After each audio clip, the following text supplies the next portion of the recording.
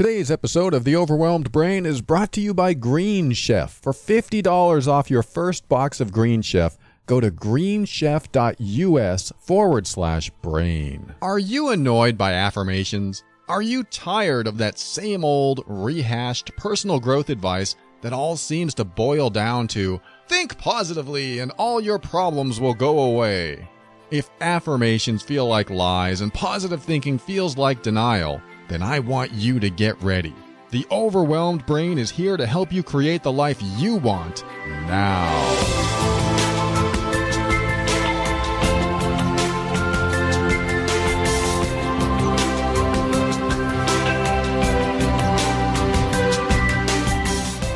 And welcome to The Overwhelmed Brain. I am Paul Coliani, a personal empowerment coach, and this is the show where I read your questions and help you tackle life's toughest challenges.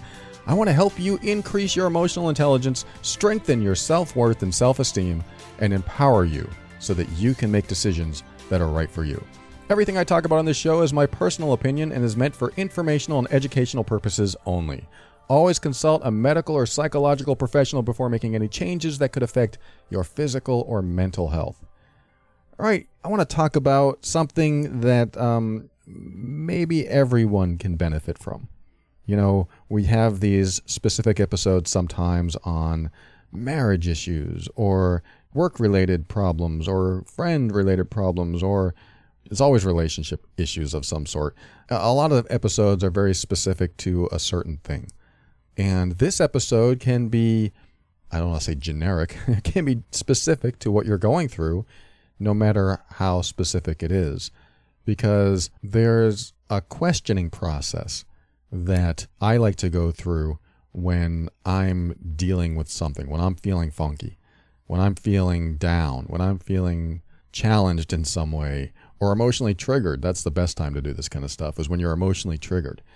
And this is one of those episodes that asks more questions than gives you suggestions or answers. Not that I'm the answer man, but I like to guide you to a path to help you find an answer in your life. So the idea behind this particular episode is to give you tools to help you get out of challenges. So these are the kind of questions that I might ask in a coaching call. I mean, this isn't, exactly what I do on all coaching calls. Sometimes I do, sometimes I don't. It really depends on where we go. It's unique each one. But I want to maybe give you the tools that I use, or at least some of them, when it comes to dealing with your own challenges. In the self-help field, personal growth and development field, you try to get your hands on as many things as possible, or at least a lot of people do this, and they soak it all up. And they hope that they gain something from soaking it all up. On this show, I like to make it very practical, very grounded, very much something that you can use right away. I don't like to say, okay, look in the mirror and say this affirmation 50 times a day, because that just takes too long. I'm not saying it doesn't work. You hear my show that says, are you annoyed by affirmations? Every now and then I like to mention this. Affirmations, when they work great. When they don't, it's probably because you feel like you're lying to yourself. And if you feel like you're lying to yourself, you'll create resistance. You'll feel this resistance in your body. You'll say it to yourself like, I don't believe it, but I'll keep saying it. And eventually it works against you. This has been my experience. Okay, I'll say this affirmation. I am happy being poor.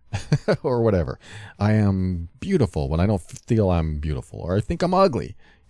These affirmations that we're told to say in the mirror or just out and about or in meditation, again, when they work great.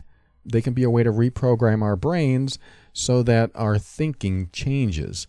Our old thinking gets out of the rut it was in and creates a new groove that we hope it follows, so that our thinking automatically goes to positive inner dialogue and higher self-esteem and higher self-worth. We hope that affirmations will do that. It's when they don't do it that a lot of us, or people who have practiced affirmations that have a challenge with it, they will get stuck and go, gee, I've been practicing these affirmations, but I still think I'm an idiot, or I still think I'm ugly, or I still think that I'm not lovable or not worthy. So what do we do with these feelings? We got to do something with this thought process. This is when affirmations aren't necessarily maybe the best route to take, although I do have an episode on better inner dialogue. What did I call that? Just in case you want to listen to that. Let me look for it. The Overwhelmed Brain. Okay, so I have an episode recorded way back in 2015 called Reducing Negative Self-Talk. You can go to theoverwhelmedbrain.com and just look for that in the search field, negative self-talk. You'll find it. And it's where I help you change your inner dialogue. So, I mean, that's where a lot of us end up going, is saying things to ourselves that disempower us. And we say things like, I'm so stupid, I'm this, I'm that. And I think it's a good episode to listen to if you are in that space. So the positive affirmations that I'm talking about can work against you, but there's a way to continue saying these things to yourself if you're into affirmations and make them more helpful so that you don't come up with this resistance. Because the resistance is you not believing what you're saying. And yes, I suppose you can keep saying it 100,000 times a day, and eventually you'll get past that old pattern, that old program. But I don't really like things that take that long. I like to do things right away. What is my quick fix? This isn't a quick fix show, but I like to go in that direction. And if there is a quick fix, I'm going to try it. I like to experiment. I like to try different things. For example, this is one of those episodes where I'm going to ask you to try different things. And, well, I mean, it depends on how long you've been listening. If you're pretty new to the show and you haven't binge listened yet, you're probably going to hear some new stuff. If you've been listening to the show a while, you may have heard of some of this stuff. But this is good for repetition so that, like affirmations, you start to work them into your brain so they become automatic. That way, when, for example, your partner calls their ex and you have feelings about it, you know how to handle those feelings. Or at least you understand those feelings a bit better. Instead of going into an old place of, I don't want them to do that. I'm so angry about that. I might be jealous. I might have other emotions going on. And I'm going to be upset and give them the silent treatment for the next 3 days. That's just one example. I don't know if you go through that, but that has come up. I receive messages where people say, she still talks to her ex, and it's a huge problem for that person. So I like to address this stuff and figure out what we can do with it. So we can understand our own emotions around it. Like, why are we so emotional? I mean, are they still seeing each other physically? That would be a problem. But if it's just a friendly conversation, why would I be so mad about it? Well, because they were together at one point. Yeah, but why does that bother me so much? Well, there's a chance that they could get back together because maybe they're still attracted to each other. Oh, so that might indicate a trust problem in me. I mean, how often do we do that? That might be a trust problem in me. That might not be her or his behavior that's bad. It might be my behavior that's bad. That's hard to do. It's hard to take responsibility for the behavior we see in others and our response to that behavior that we see in others. But I tell you what, that was my shift. That was my personal growth enlightenment moment when I realized that when I was married, all my judgments weren't about her behavior. At least if she changed her behavior, I would heal. That just wasn't true because I would still be judgmental. And all she'd have to do is do something else to make me judgmental again. My judgments weren't about her behavior. They were about my own inability to take responsibility for my behavior. And, that goes deeper. I have judgment episodes where I've talked about that. But I tell you what, when you come to a place of, whoa, my reaction, my response is my responsibility, that really puts you into a place of power to get you out of the old cycles, out of the old patterns of being emotionally triggered when something happens. So when your partner or your friend or your family or whoever does something that ticks you off, you have the ability to respond in a different way instead of that old reactionary way. Where is this reaction coming from? That's what I like to explore. I like to know when I'm reacting about something, where the heck did that come from? Why do I need to be so reactionary? Because I feel threatened, because I'm fearing something. I fear something. What do I fear? Let's drill down. I talk about that in other episodes. We'll drill down. What do I fear? Well, I fear if she talks to that guy that she'll like him again and she'll want to go back to them. And then I'll ask, well, how is that a problem? And how is that a problem? And why does that bother you? And I'll keep drilling into that until I find some root or primal fear that is driving this outward behavior, that is driving my thoughts. And when I find that, I can tear it apart and figure out where it came from and move forward. It doesn't always work 100% of the time. I still have my little triggers that come up, and when they come up, I address them. But you can get to the point where you're not triggered all the time or a lot of the time. I have clients that deal with family that always triggers them. What do you do when you're always triggered?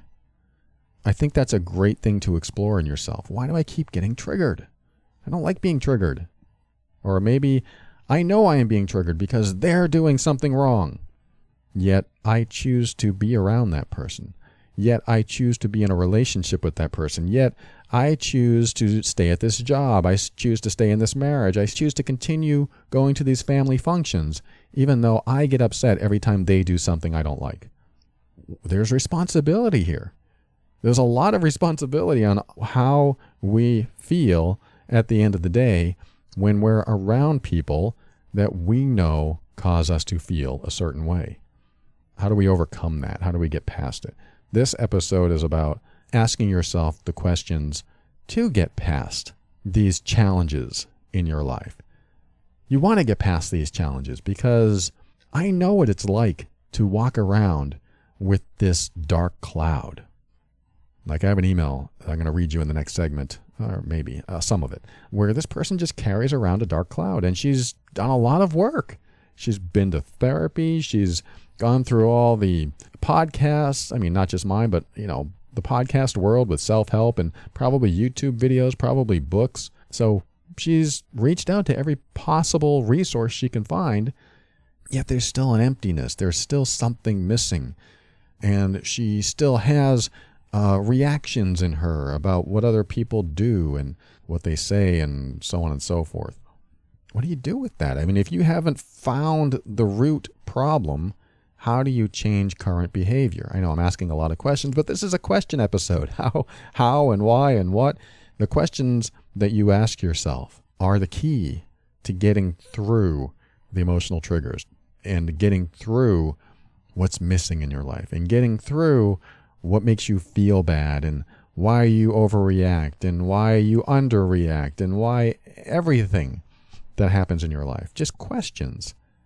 Now, to ask yourself questions is taking a level of responsibility. Because if you know someone else is doing something wrong and it ticks you off, and then you choose to explore why it ticks you off, instead of just going for the default, well, they shouldn't be talking to that person, or they shouldn't yell at me, or they shouldn't have done that behavior. That's the default, because that's the outward external behavior that we can observe and see what it is and call it what it is. But what about our reaction? What about your reaction, your behavior in response to their behavior? Your behavior in response to their behavior is the key to giving it the meaning it has. Your behavior gives it life. Your behavior gives it impact. It gives it more intensity. It gives it the energy it needs to feed the negativity, the negative emotion inside of you. I mean, there's positive reactions too, and you can feed the positive emotions inside of you as well, but I'm talking about when you don't want to feel something, when you don't want to feel pain, when you don't want to feel fear, when you don't want to feel anger, when you don't want to feel sad. You don't want to feed all of those negative emotions by your own reactions. And this is where it's good to realize that you do have a bit of power and control over your emotional reactions. You do. it happens fast, and often you realize I have no control over that. I just react. But there is a sequence of events that get you to that reaction, even if they're nanoseconds that you cannot consciously observe. There is a sequence of events that occurs to get you to the reaction that you're having. And I'm not saying all reactions are unjustified or not valid. I'm saying that if you want to address any negativity in you, emotional triggers, sensitivities, whatever, if you want to address those, then that's where you look in the mirror and instead of saying an affirmation, saying an acknowledgement. Like, this reaction's happening in me. I'm feeling bad because of something that is happening in me. Yes, that person is doing bad behavior, or yes, the environment is making me upset, or the people in the environment are making me upset, but there's a step in the process to that upset that I'm responsible for. Doesn't mean I shouldn't be upset. I'm not taking that away from you. It just means that if you want to address that, if you want to minimize or even eliminate the upset so that you don't carry it around with you, then it's vital for you to take responsibility for your role in the series of events that happen in your life. When we come back, I want to talk about your current emotional state, where you are now, and how that can change almost in an instant. We'll talk about that after this.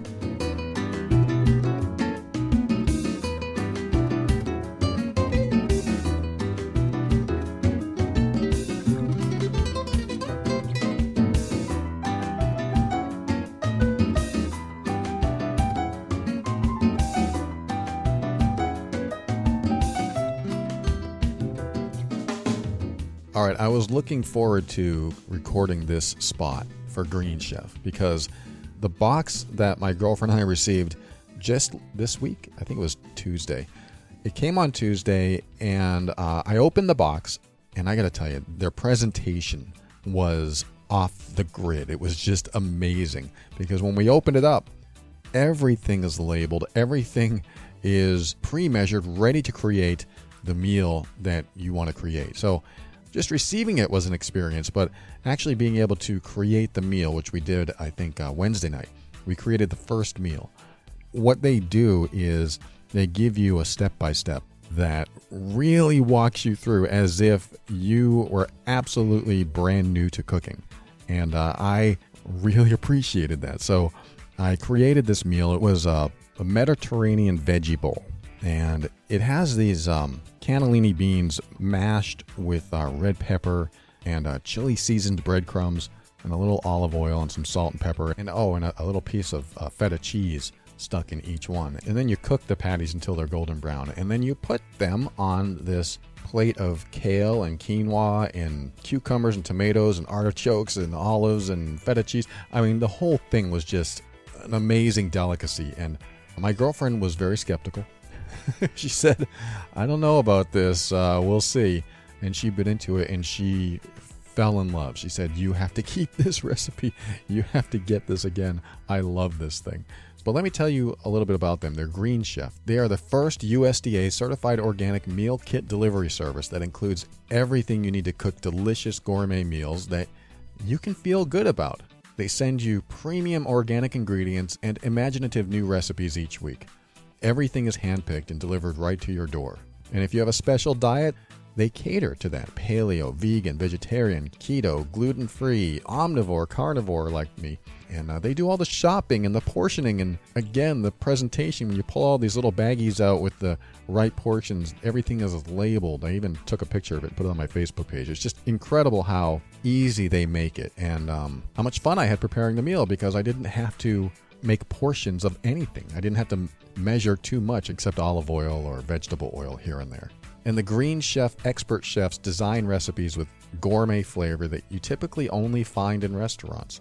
I'm speaking from experience, believe me, because my dinners at home sometimes involve an English muffin with pizza sauce and a piece of pepperoni and some cheese.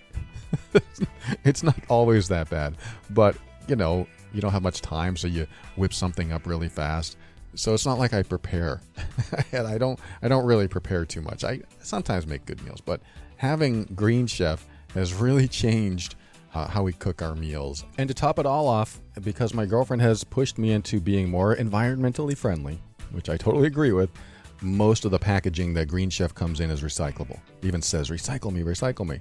So you win, the planet wins, everyone wins all the way around. And I want you to try them out. Go to greenchef.us/brain. It's not one of those .coms. It's greenchef.us/brain. If you do the /brain, you get $50 off your first box. That's a really good deal. So if you want to just let somebody else do all the shopping and planning for you, check them out. greenchef.us/brain. I know you're going to love it.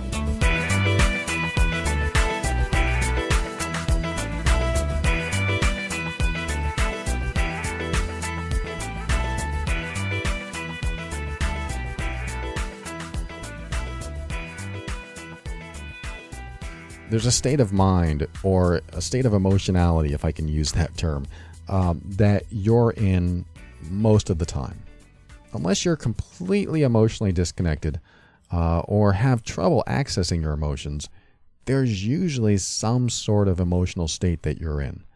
And if you don't know what that is, let me give you an opportunity to check in and feel what you're feeling.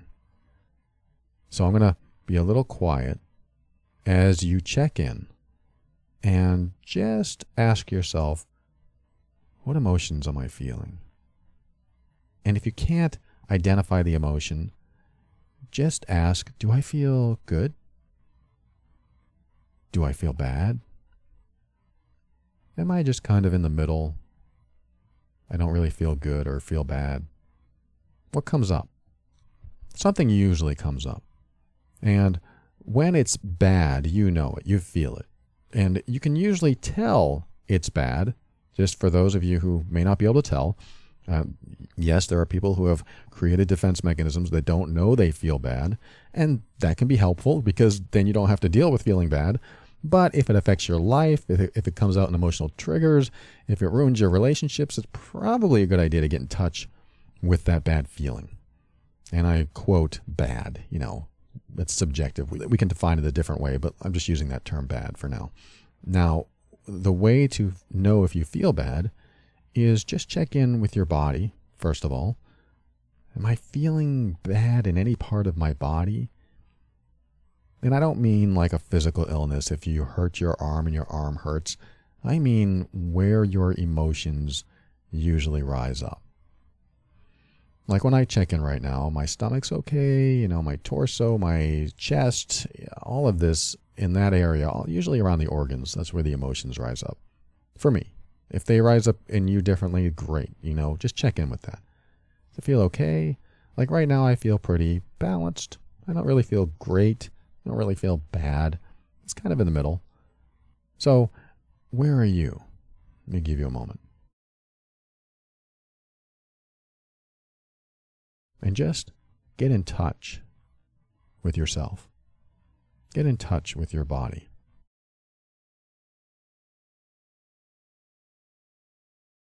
So something probably came up. And even if that something is, I don't feel good or bad, that's fine too. This is the first step toward figuring out if you're holding on to anything. Now the next question is, what do I feel the majority of the time? The majority of my time throughout each day and night. If you're at work all day, how do you feel there? If you're in a relationship, how do you feel there? What takes up the majority of your time? And how do you feel inside your body? I bet something's coming up. If not, that's okay too. But I bet something has come up for you. Because if you deal with anyone else in life, there's usually an emotional response to it. Or even if you have a job where you don't talk to anyone and don't, connect with any person, there's usually an emotional connection about it. The emotional connection might be positive, like, I get paid well and I work with great people. Or it could be negative, where I get paid well and I work with terrible people. Or I get paid awful and work with awful people. So whatever that is for you, It's a good way to connect. And I use the majority of the time concept because in the moment, we don't necessarily feel what's going on all the time. We might carry around a sense of happiness or positivity, or carry around a sense of unhappiness or negativity. But it really starts to show itself when we think about it the majority of the time concept. Work and marriage and relationships and the commute to work, the commute home, the bills that you can't stop thinking about, the mortgage payment. What do you spend the majority of your time? Here's the third question. What do you spend the majority of your time thinking about? And I've already prepped you for this one. Bills and work and relationships and everything else. What do you spend the majority of your time thinking about, and how does that make you feel? I call this checking in. We're checking in with ourselves. How do I feel about that? So the idea is just to understand what you feel the majority of the time, because this is really helpful to know where you are most of the time, so that when I put you on the spot like now and say, how do you feel? And nothing comes up, or something does come up, is that how you feel the majority of the time? If it's not, then it's good to know for you so that you know what to work on next, if you want to work on it. Now, what I said in the previous segment is about state of mind and state of emotionality. Emotional, don't hold me to that word. I didn't look it up. I'm just using it. Your emotional state in the moment. This is what I was talking about that can change in an instant. For example, someone can hand you this may or may not make you happy. It would make me happy. Someone can hand you $100,000 check and say, congratulations, you won. Or this is from your late Uncle Ted or whatever. And suddenly you have $100,000. That would make a lot of people happy. Or somebody comes along and says, we had to fire that guy because he was bothering everyone in the office. And suddenly your day brightens. Or fire that woman, or fire whoever. Suddenly you have a different outlook for tomorrow, and work is going to be a lot better. All because you carried around this negativity about that one person. Or you carried around this negativity about you're always in debt, or you're always struggling. But just thinking about something that could happen in an instant that would change things, that can change your state. I don't know about you, but when I think about this stuff, it changes my emotional state. And it was a positive change. You're not going to have to work with this guy anymore. You're not going to have to deal with this person anymore. Whoa, that feels good. So this is what I mean about changing your state in an instant. Now, it doesn't have to be something like that. I can ask you the question, do you remember a time in your life when you were extremely happy? And if you can't think of anything, imagine what it would be like to be extremely happy. What would have to exist in your life? What would have to be present in your life to feel happy, to feel peaceful, to feel comfortable? Any one of those things. Just imagine that for a moment. Because when you imagine this, your body can shift into it. Your body can feel it, which means you can feel it. Your emotional state can shift. I'm not saying this is a solution for depression. I'm not saying this is a solution for anything. I'm saying I just want you to be aware of how fast you can shift into a state. Now, if you haven't shifted from everything I'm saying here, that's okay too. This isn't something that you can get right or wrong. This is just something that you can either do easily, or it'll take a little time, a little practice. Or you might have a life that has no references. I've met people like this. They have no references for happiness. I have never been happy. Well, this is where we get into the next subject I want to talk about, which is the questions that you can ask yourself to find out what you need to do, or what you need to work on, or what you need to focus on, so that you can create a happy reference, so that you can create a peace reference, so that you can create a comfort reference, or a satisfaction reference, or a fulfillment reference. A reference is just something that you refer to access this emotional state. For example, when I think of comfort, I think of when I was like 14 and I was lying on this big pillow in my dad's apartment, and the sun was shining in, and the air conditioning was on, and I fell asleep. And it feels really good. I'm thinking about it now, and my body just relaxes into it. And I like that feeling. So I have a reference, and I have many other references in my life. I also have bad references, but I'm not trying to access those right now. I'm accessing the good references. And it helps me shift into that state. You know, some people don't know you can do this. I'm telling you this so that you know you can do it. If you already know you can do this, great. Access that anytime you need it. But like I said, this isn't the solution. It's just a step in the right direction to help you get from where you are to where you want to be. But where I want to go next is to what questions that you can ask yourself so that these states can come up in you more naturally. Instead of you just thinking about a time that felt really good, and then you feel good in that moment, and then it kind of slithers away, kind of disappears because real life comes back. What questions can you ask yourself that might make the shift a little bit more sustaining, a little bit more, I don't want to say permanent. You know, I don't know if this is going to be permanent for you or not, but it could be at least a step toward permanence. I mean, nothing is really permanent, but you know what I mean, more indefinite. So where I like to go with the questions is I like to consider everything that's in my life right now. I like to consider all the people that exist that are alive or even dead. I like to consider where I live. I like to consider what I live in, a house, an apartment. I like to consider where I work. I like to consider the air I breathe. I like to consider what the weather's like. All these elements, all these components that make up your life. If you were to draw like a mind map, you ever see those mind maps? And you put yourself in the center of a piece of paper and you write your name in that center. You make a circle and put your name in it. And then you have one line or one tether that goes to a component of your life. And that could be spouse or significant other or dog or not necessarily in place of a significant other, but it can be that way too. House, car, rainy weather, pizza place, work, boss at work, coworker at work.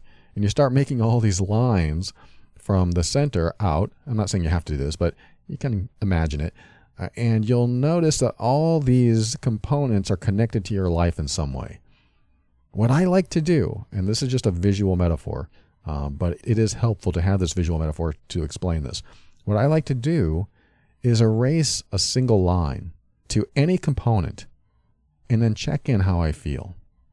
I mean, think about that. Just imagine the first component that you wrote out. Erase that line as if it didn't exist. And what do you feel with that component out of your life? It may feel great. It may feel awful. But what do you feel? You know, this is where we start accessing the deeper stuff under our surface level emotions. Now, the next step is to put that line back and then check in again. How do you feel? It's a good exercise because if you are, and I'll just use a very simple example, if you're in a relationship that makes you unhappy, you'll notice a feeling when you erase that line. And it can work the other way. If you are in a relationship that makes you very happy, you'll notice a feeling when you erase that line, to your relationship. And that feeling, there's meaning under that. There's something about that feeling. And that feeling can be drilled into even more. But this episode, I just want you to explore what emotions are there and what do you feel and what thoughts come up. Well, if I didn't have that person in my life, what does that mean? What would you do if that person wasn't in your life, or that job, or your dog, or this weather, or this house, or this car? What would you do? How would you feel? These are great questions to ask yourself. I think I'm going to have to create a workbook on this, but the idea is to just erase these lines to these components in your life and check in. Because when you check in, you'll discover something. You'll eventually discover things that you never think about, because just like you're breathing air, you don't really think about oxygen and carbon dioxide until they're gone. You don't really think about that stuff until they're gone because they're always there. Just like you might have something in your life that's always there. And suddenly, if it's not, you think and feel differently. It's very similar to the no-person meditation that I like to do. Sometimes where I will close my eyes, and it's usually in bed right before sleep, and I'll just think about what it'll be like if I woke up in the morning and everyone I knew didn't exist. I had no contact with them. They just didn't exist anymore. What would I go through? What would I feel? What would I do differently? It's a big question. What would I do differently if this didn't exist in my life? And then when you think about what you do differently, check in. How does that feel? What emotions am I feeling? I did this night after night for like a month or two. I woke up in the morning. I mean, this is in my meditation. And I even had dreams about this because I did it so often. I woke up in the morning and my girlfriend was gone. In fact, everyone in my neighborhood was gone. And I kept looking and I couldn't find anyone. And I ended up, going to people's houses and letting animals out so they can, survive on their own, I hope. And day after day, I started growing a beard. I started taking any car I want. I started driving an RV. This is all in my mind, night after night. In fact, I noticed that the next night would be the next day in my meditation. I would have this RV and I would lay on the top looking at the stars. All of these things happened just by taking a few nights and wondering and being curious what I would do next. And what that did was allow me to explore life without the influence of other people. And it really did connect me to myself. Because I think that's a lot of what we miss. When we feel like there's something missing, a lot of what we miss is our own connection to ourself. How do we get back there? Well, I'll tell you what, you start erasing those lines on your mind map, you're going to connect to yourself because all these other connections start disappearing. They start going away and you become more prominent. You become more of the focus. You become more important, more significant, more worthy. You have no choice but to become more worthy when you do this exercise because you start becoming more self-reliant. And you have to rely on yourself to accomplish things and get things done. And when you are able to accomplish something, you can get a feeling of worth and it can raise your self-esteem and it can put another notch on a healthy ego, a good notch for a good, healthy ego. I believe you can build a healthy ego. And everything that you do without the influence of anything else starts to shift your perception of yourself, your perception of the world. And I'm not saying that you have to disconnect from everything and just go meditate on a mountain somewhere. I'm saying that all you have to do is erase one line and check in. And then you can erase 2 lines and 3 lines if you want. This is your time. This is your visualization, your imagination, wherever you want to go with it. But that's sort of the no people meditation concept that I've mentioned before. And it's a great, great tool if you ever want to connect with yourself and understand you at a different level without the influence of other people. And this helps you start to discover little things about yourself, like what emotional states are going on inside of you. Do you get happier when a certain line is erased? Do you get sadder when a certain line is erased? What about, like I said, people who have passed on? You can consider those lines attachments. You may have an attachment to someone who's passed on. So on your mind map, you have a line that goes to another circle that has someone's name in it that's no longer here because you miss them, because you wish they were back. What would happen if that attachment disappeared? What would happen if you erased that line? The things that can come up in you are very telling, and they're very personal, and they're probably very important to you. But if that attachment, that line wasn't there, what would you do differently? What would you do next? And it's okay to think in terms of freeing space. You know what I mean by that? It's sort of like if your computer's hard drive gets full, I got to erase some files. I got to free some space. It's okay to think like that because I know that you have attachments that you love. I know that you love these attachments. I know that you love these people and these places and these things. But it's okay to just wonder what it would be like without those people and those places and things. Not because that's the goal, but because it helps you discover what might be missing, what might be not enough, what might be affecting your self-worth, affecting your self-esteem, affecting your levels of confidence, affecting so much that perhaps, whatever's in there, whatever you might be carrying around, perhaps when you discover what it is, that it's no longer chasing your tail, it's no longer some mysterious phenomenon, it's something you know. But of course, the next step is getting out of it. And that, that's another show for another day. But this is discovery because sometimes, often, we have the answer. This is inner wisdom. This is when you know what to do, yet you don't want to admit that you want to do that. Or you can't do it because of circumstances.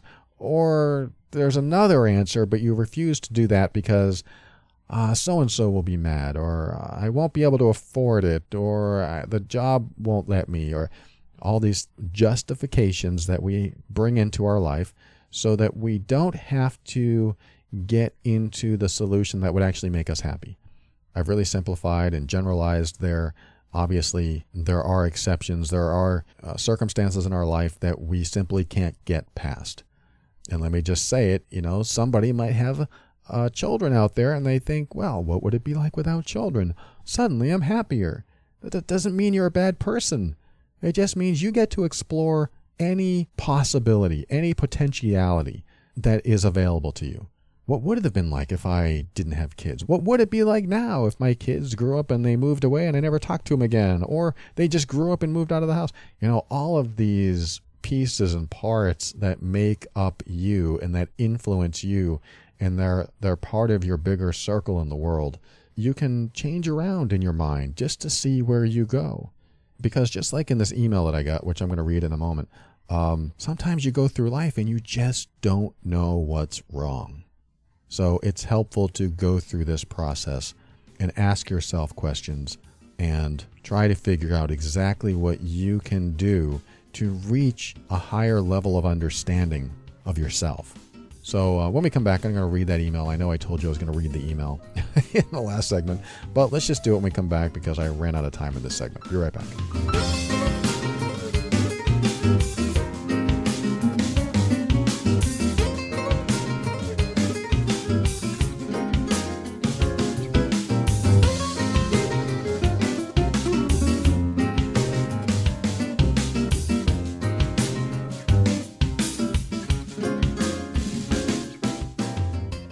All right, welcome back. Let me get back to that email. I'm going to call this person Jen.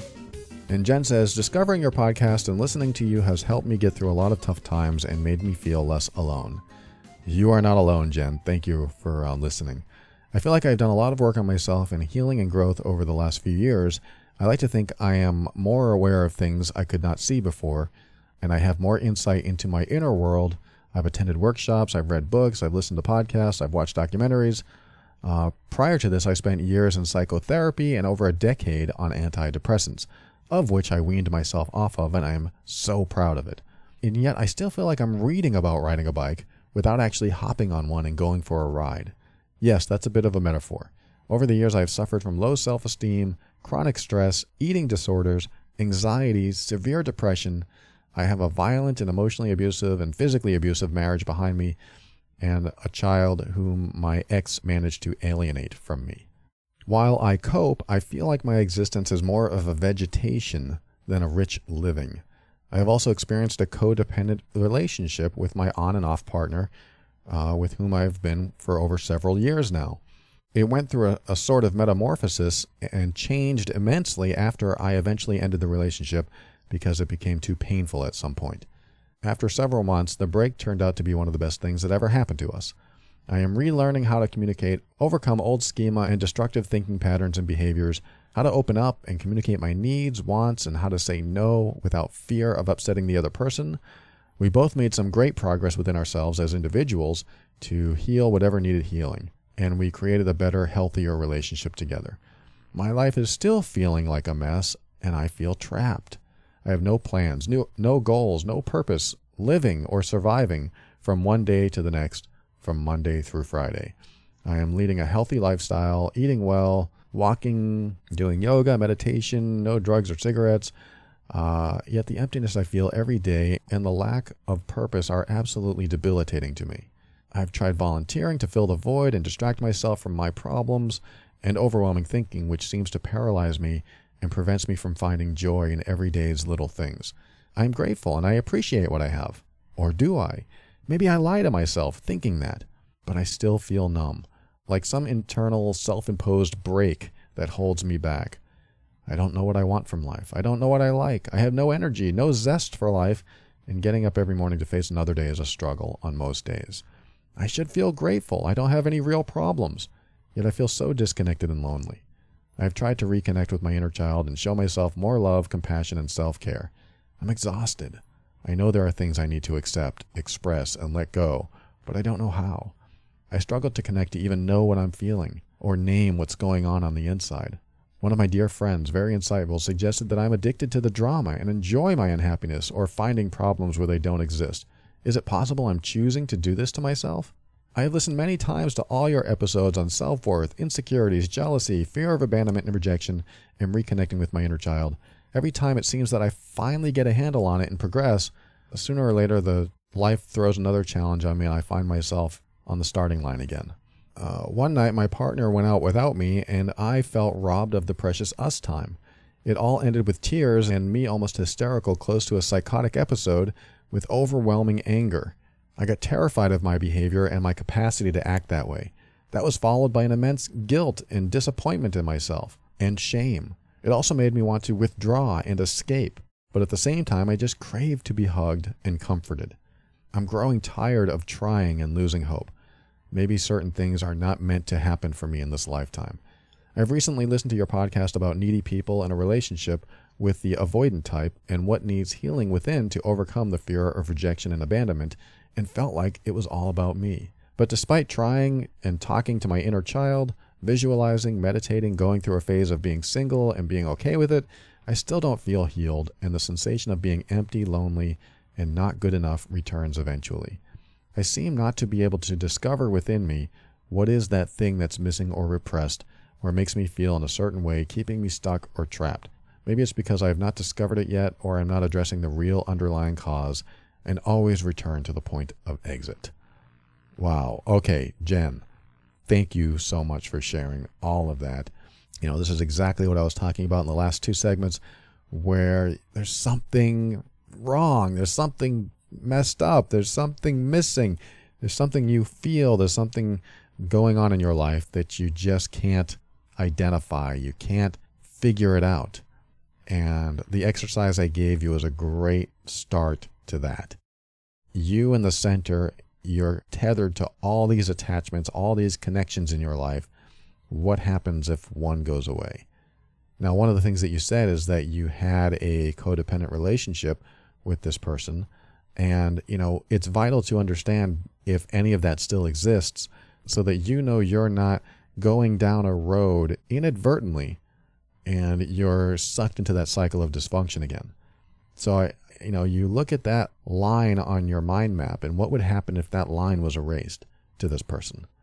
What would happen if you woke up tomorrow and that person's no longer in your life? Now, you've probably tried this for real. That person's not in your life for a while. Hey, this is what it's like. But let's just change the map a little bit. Let's just say that the line stays to that person, and attached to that person, that circle on your map, are all the behaviors that they do. And when you look at all these behaviors, what is one behavior that if you erased a line to it, that if it was not there, would it change you in any way? And let me give you an example. When I was a people pleaser, I was in a relationship with a woman that I wanted to make sure that all of her needs were met. If she was unhappy at all, I wanted to fix that unhappiness. This was my codependent relationship, or at least one of them. And what would happen is that, if she was thirsty, I would say, oh, let me get you a drink. I would hop right up and go get her a drink. If she were hungry, oh, let me get you some food. If she was sore, or if she said, oh, my back hurts, hey, or let me rub your back. I mean, that sounds on paper, it sounds like a great relationship. Hey, this partner is great. But on top of that behavior, I was also showing up as half of myself, only the half I wanted her to see. So in this relationship, she got what I believed to be the good side of me, but never saw the bad side. Never saw, bad, again, subjective. Never saw the angry side. Never saw the hurt side, the pain, the person who's in pain. She only saw the side of me that I wanted her to see, because I believed that if she saw a negative side of me, that she might not like me, that she might see me as weak, that she might see me as less than, or, whatever. And I showed up that way all the time for many, many years. She only saw that side of me. So she never knew the entire dynamic of who I was. And in fact, she might have received mostly me being fake. So this really created an interesting dynamic in our relationship, because she had no problem showing all sides of her. If she was mad, she would show it. If she wanted to swear at the top of her lungs, she would swear. If she wanted to punch a wall, she would punch a wall. She had no problem showing it. And believe it or not, that appealed to me, because I showed up in the relationship more receptive and nurturing, more in touch with my feminine side. And she showed up in the relationship having no problem accessing both her feminine and masculine side. She was a great lesson for me. But I didn't learn it back then. I learned it many years later. But again, I was showing up only in a certain way.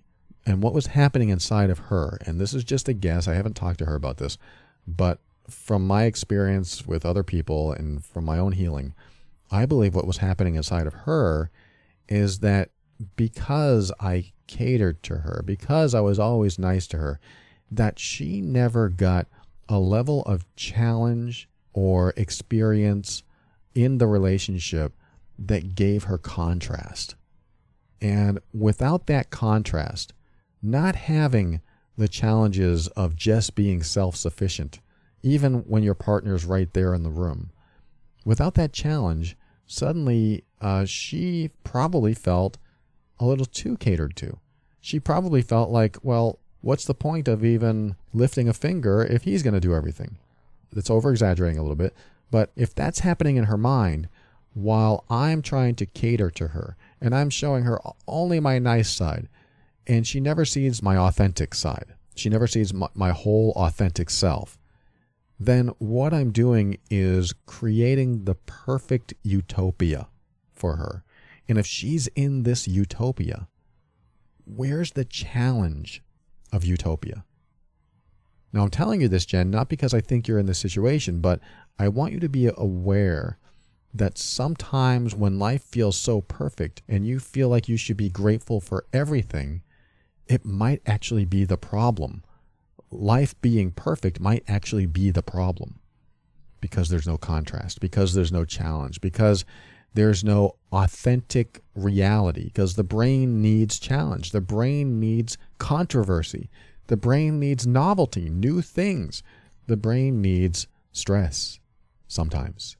I know we don't want it, but sometimes the brain needs something that shows you that there's more to life than everything working out. I'm not saying everything's working out for you. I know you've had issues, but I want that to be a consideration, that if everything in your life, because you mentioned this, you should be grateful for, then realize that maybe there are things in life that you shouldn't be grateful for. Maybe even things that you feel like you should be grateful for. This is my approach sometimes, is I take the opposite approach. Is like, well, I should love that person, so I will force myself to love that person. Yeah, but I really don't love that person. It's like my stepfather. I really don't love my stepfather. I love him in a different way as a human being on the planet, but even that is like, I have to think about what that means and consider, well, if he died, would I be upset? Well, I think something would happen in me, But let me be honest here. The world is better off without him. I hate to say it, but that's pretty much where my mind goes. But that's in my mind. Well, now it's in the world. But if I were to do this exercise and think about the people that maybe matter or don't matter to me, I want to take out the shoulds. I want to take out the I should love that person. I should feel guilty. I should feel sorry. I should be angry. I should be upset. Now, I'll just take those out. I don't necessarily like to deny myself of what's really going on in me. So anything that you say should to, as far as, how you should feel, I should feel this, or how you should think, I should think this. Take out the should and be real. Be real with yourself. No, I do think this. No, I'm upset in this relationship that is supposed to make me happy. No, I hate my boss. I can't stand him or her. You don't want to sugarcoat anything. You want to make it real. Just like if I had shown up in my relationship a long time ago as that real person and I was upset at something my girlfriend did, if I had shown that upset, she would have seen the authentic me. You know what people do with the authentic you? They know what they're dealing with. They see the reality of who you are. That can be scary. That can be scary to think, oh, if I am upset in front of this person, they're going to see who I really am. Just like the explosion that you had. Oh my God, that person saw who I really was in that moment. What does that mean? Well, if that means if I hide it next time, then they'll know I'm putting up a false front. Then they'll know I'm being fake. Well, what do? I can't just explode. Well, this is when you tell them why you're exploding. And this is when you express what's going on in you and say how really upset you are and really angry you are. Or how about how sad you are and how lonely you are. Even if you feel like it's a dysfunction. I don't know why I'm feeling so lonely. I feel like I'm being rejected. I feel this, I feel that. I feel abandoned. The people in your life that love you will talk to you. They'll listen. They'll want you to feel better. They'll want to hear you. And they'll even give you the space to be upset with them. The people in your life that do that, if I had done that in my relationship probably would have lasted. But she couldn't see the real me. I only showed her the me that I wanted to show her because I thought that would be the best way to present myself so that she would never be upset with me, so that she would never see me as a bad person. And that was just the total opposite of what works. Because when people don't see the real you, and you don't give them an opportunity to see the real you, and you only show them the controlled you, the person that you only want others to see, then they make up their own mind about what's going on in your mind. They have their own thoughts and interpretations of what's happening in you because they never see the real you. I'm not saying that you have to explode all the time. I'm saying that you bring it up and you go, you know what? I exploded that day. I'd love to talk about it. I want to talk about this. So what does all of this have to do with the last two segments? It's about exploration of what's going on inside of you. I love the erasing those lines concept, getting rid of attachments and adding new lines. This is the other side of the coin where you have this little mind map, you're in the middle, and what would happen if this were present in your life? What would happen if this were present in your life? Or what would happen if this thing that's already present in your life changed or shifted in some way? What if instead of rain every other day because you live in the Pacific Northwest, I've lived there so I can say this, what would happen if I moved to the Southeast where it's sunny and only rains for an hour in the afternoon, or wherever you live in the world? What would happen if the weather changed? What would happen if I woke up tomorrow in a more comfortable bed? What would happen if I had salad for dinner instead of French fries? Small, maybe stupid questions that come up. All these little attachments. But usually your emotions have to do with more major things in your life. And that's why I like to do the No People meditation, and also a meditation where the visualization of someone that affected you in your life, they're standing in front of you and you get to say or do anything you want to them without consequence. There's a question for you. I've said this before. What would I do if I had absolutely no fear of the consequences? Boy, if you can answer that question, you're going to find out a lot about yourself. Or if you already knew that stuff about yourself, you're going to be one step closer to what you may need to do for yourself so that you are more fulfilled. So Jen, there's a lot to probably absorb in this episode and think about, and I want you to go through some of the exercises I talked about and see where they take you. Because when you ask yourself the question, what would be different about my life if this were not here, if this were missing? Or what would be different about my life if this were present? What would be different about my life if this weren't present? What would be different about my life if this changed? What would be different in my life if this didn't change? These types of questions really help you explore what might be happening inside of you. You know, I also did an episode called What's Missing in My Life. I highly recommend, if you haven't listened to that, you check that out as well, theoverwhelmedbrain.com. Otherwise, thank you so much for writing. I'd like to hear back from you and, let me know if this did anything for you. And I do want you to know that you are worthy, you are important, you are definitely lovable. And if you're not feeling that from the people you're with, then I want to know who you're with, because that doesn't sound right to me. Thank you for writing, and thank you for listening to this episode. We'll be right back. I'll say some more thank yous, and we'll close the show after this.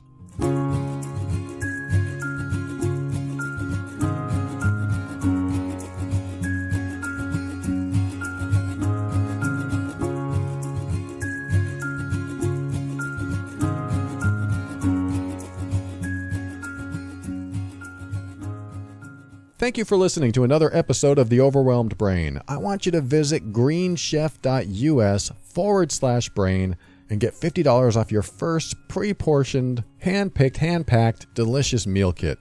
greenchef.us/brain. And I want to thank the people on Twitter tweeting about The Overwhelmed Brain, like Deadpool E. Forest Week something too, who said the podcast helped them work through anxiety and depression and find deeper meaning behind it and to face it and overcome it. That is awesome to hear. I'm checking Twitter more because I was negligent for a long time. So I'm so happy to see people connecting with me on Twitter. And you can find me at, I think I used the handle Paul Cola Brain, because I think the Overwhelmed Brain doesn't fit in the handle. So if you're looking for me, you can connect with me there. And I'd like to thank donations from Anna and a surprisingly generous donation from Stacy. Thank you so much, Stacy. I appreciate you. I am grateful. You have probably already received my private audio message that I sent to you, so you already know how I feel. Thank you so much. This helps keeps the show going. If you want to donate to the show or support the show in some way, there are 3 ways to do it. You can go to patron.theoverwhelmedbrain.com and you can become a patron member. Soon I'm going to have a donate button there as well, but the donate button you can find on theoverwhelmedbrain.com. So if you just want to make a one-time or a sustaining monthly donation, you can do that as well there. And also using the Amazon button at theoverwhelmedbrain.com. Not necessarily a donation, but every time you use that button, it helps the show if you're shopping on Amazon. And that's outside the U.S. as well. There's a lot of places in the world that Amazon button works for. So thank you to anyone that donates to the show. And I would like to thank existing patron members who are very vital to the continuance of the show. If you feel like you are learning something and getting value and maybe even healing and growing, and you want to give back in some way, your patronage, your donation, using the Amazon button are all great ways to do that.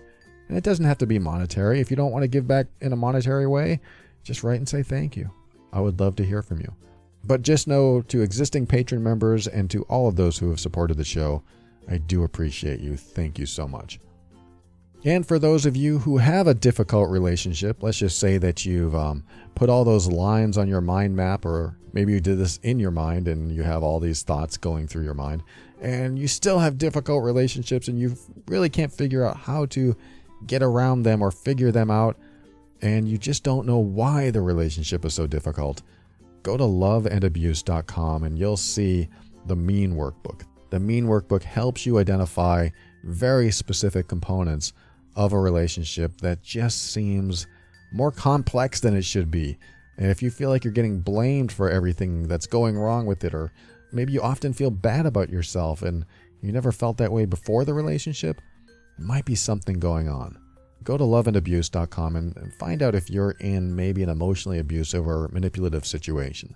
And finally, I'd like to thank Kevin MacLeod of Incompetech.com for some of the music transitions in The Overwhelmed Brain. And to close the show, I'm going to ask you one more question that can probably get to the heart of anything.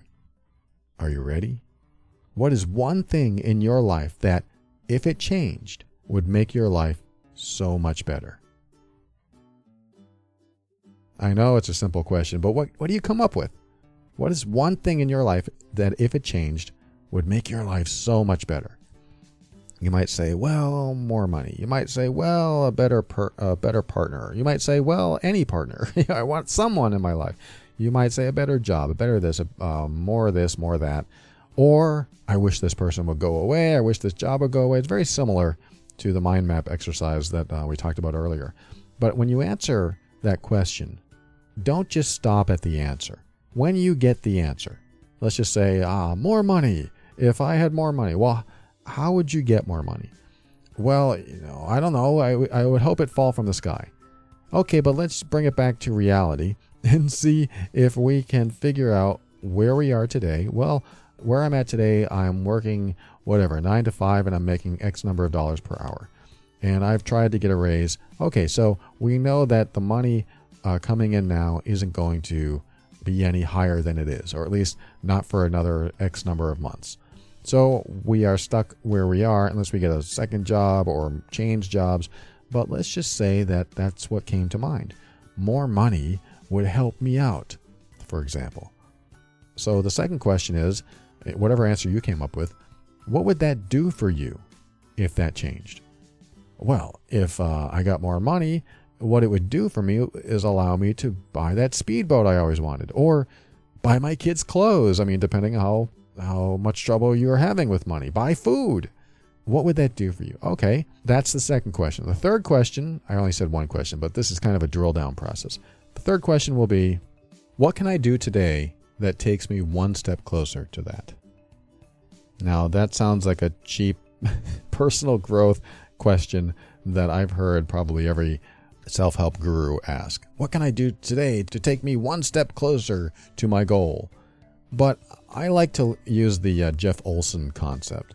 On my very first episode of The Overwhelmed Brain, Jeff Olson was my guest when I had guests, and he wrote the book, The Slight Edge. And The Slight Edge is one of those books that teaches you that you can accomplish almost anything if you do something toward it every day. And I love the example he uses. He said, you can read a book a month, which when you think about it is like, that's impossible. Nobody can read a book a month. Well, I mean, I think about that. I go, I can't even read a book in a year. It takes me so long to read one because every time I sit down to do it, I'll get into it and it's great, but I don't make it a habit. And then I have other stuff that comes up and it just takes me a long time to read. But Jeff Olson says, yes, but anyone can read 10 pages a day. And a lot of books are 300 pages. So a month later, you can have a book read. I really liked that concept. It takes a lot of self-discipline, but almost anyone can do that because everyone has a bathroom. Everyone can take a book into the bathroom, and, this is probably not pleasant to think about, but it's true. We all have at least a few minutes to read 10 pages a day. Now, there's exceptions to that, and, not everyone can read a book. Some people are blind. You can probably throw all these exceptions at me, and that's fine. But it's the metaphor, it's the concept that you can accomplish things just by doing something toward those things every day. And it's just like my guitar lessons. I'm now taking electric guitar lessons. I took classical in the past. Now I'm learning electric. Not that I'm going to be a rock and roller. That's not my goal. But I like to learn the instrument because it makes all kinds of great sounds. And we're going to use it in my girlfriend's music. And probably my own music someday. But taking these lessons, I get the lesson once a week. But I practice every day. And sometimes I miss a day. But I practice, my scales, the finger positioning, using a pick. All these little things every day. And when I do it, when I sit down and do it, I feel like I'm fumbling. I feel inefficient, but I notice the improvement the next time I practice. And it's weird because I feel like I'm not improving until I practice next time, and suddenly my hands go exactly where I wanted them to go. That's a good feeling. So every little step that you can take towards something that you want to happen in your life is one step closer than you were before. I think it's a great lesson for all of us to take. And no matter what, just keep an open mind so that you can step into your power and experience the compound effect of doing something every day toward what you want. This will help you be firm in your decisions and actions so that you can create the life you want. Always take steps to grow and evolve every day. You are powerful beyond measure. And above all, and this is something I absolutely know to be true about you, you are amazing.